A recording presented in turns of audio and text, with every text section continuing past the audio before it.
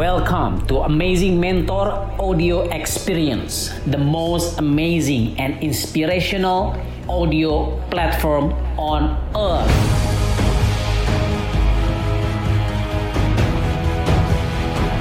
Happy listening.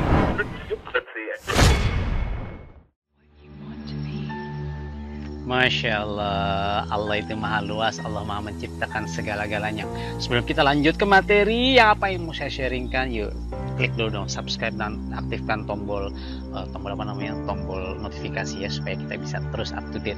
Well, kesempatan kali ini saya mau sharing kepada teman-teman sahabat Amazing Mentor di mana Anda berada.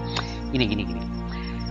Anthony Robbins bilang bahwa if you want to be succeed, kalau you mau sukses, sukses ini is about mind game. If you can manage your state of your mind, kalau Anda bisa memaintain state perasaan, pikiran, mentality Anda untuk menjadi kehidupan, maka Anda akan memenangkan kehidupan ini dan Anda akan menjadi orang yang amat sangat sukses, Masya Allah. Dan di kesempatan kali ini saya merasakan sebuah kebahagiaan ini. Ini saya lagi di Jogja, ya di Bantul, ya lagi homestay, kalau ya villa gitulah ya. Masya Allah indah banget. Dan saya melihat keliling nih pagi-pagi sawah di sekitarnya. Jadi biasanya kita di pinggir pantai di gunung.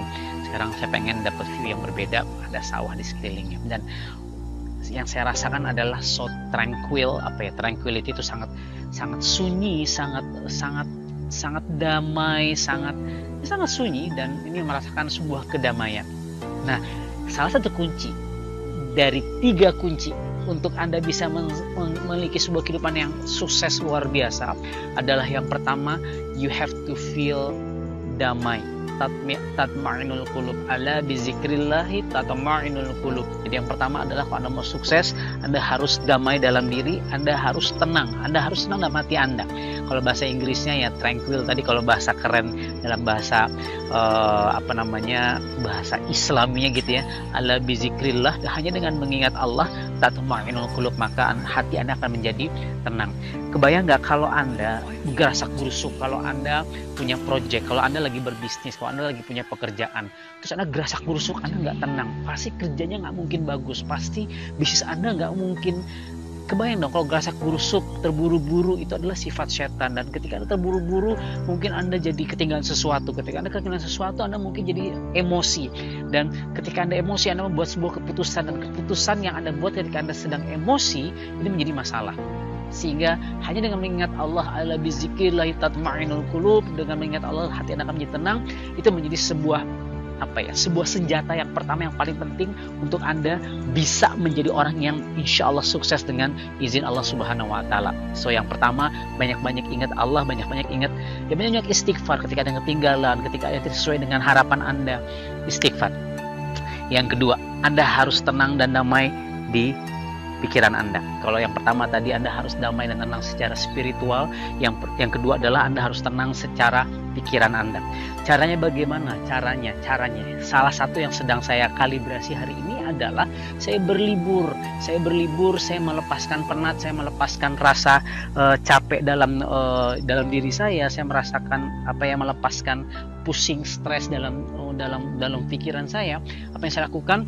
Saya mengkalibrasi, saya liburan, dan saya senang lihat hijau-hijau seperti ini. Supaya apa?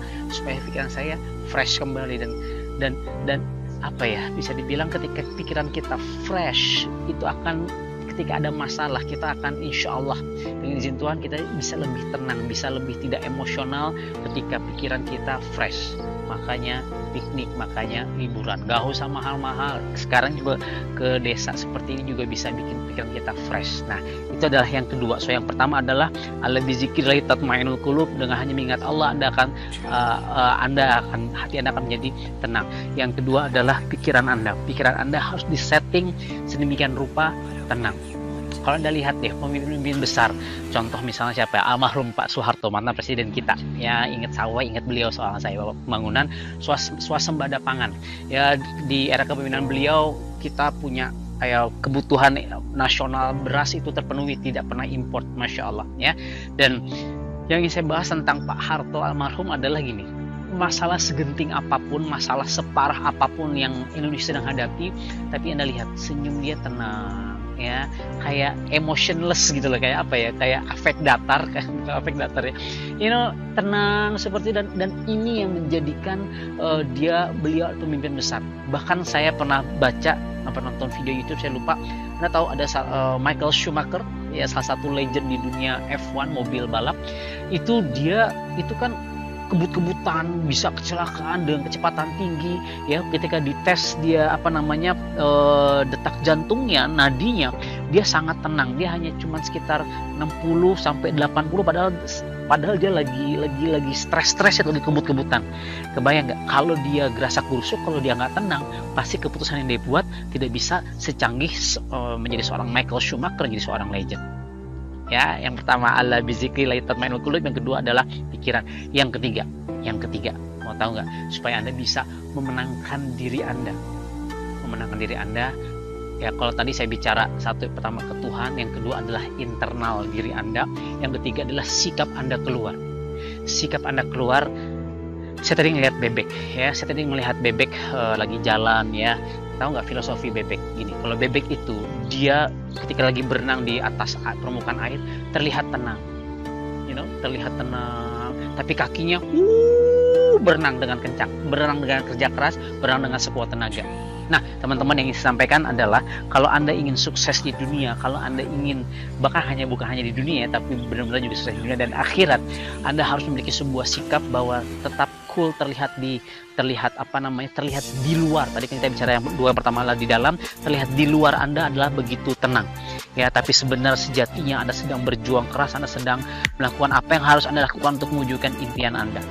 So, ada 3 hal untuk Anda bisa damai, tentram, sejahtera, untuk mendatangkan kesuksesan buat Anda. Yang pertama, ala bizikrillah tatma'innul qulub, hanya dengan mengingat Allah, ya, Anda akan memiliki hati yang tenang. Yang kedua, pikiran Anda harus disetting so damai, so calm, santai aja, santai bro, santai, ya kan, latihan belajar, santai. Apapun itu, ya, Anda harus paham bahwa yang baik menurut Anda belum tentu baik menurut Allah, dan sebaliknya, yang buruk menurut Anda belum tentu buruk menurut Allah. Dengan begitu, pikiran Anda akan selalu menjadi tenang. Dan yang ketiga, ya, tampilkan sebuah akhlak, tampilkan sebuah perilaku, tampilkan sebuah casing yang tenang di luaran sana. Supaya apa? Supaya Anda terlihat elegan, supaya terlihat berbobot gitu loh. Kalau dikit-dikit panik, itu menunjukkan bahwa Anda bukan orang yang belum berkualitas kali ya. Ingat filosofi bebek, tenang di permukaan, tapi sebenarnya sejatinya biarkan gak ada orang yang tahu Anda sedang bekerja keras memantaskan diri untuk mensukseskan kehidupan Anda. Saya Andika, jangan lupa subscribe. Assalamualaikum warahmatullahi wabarakatuh. Bye-bye.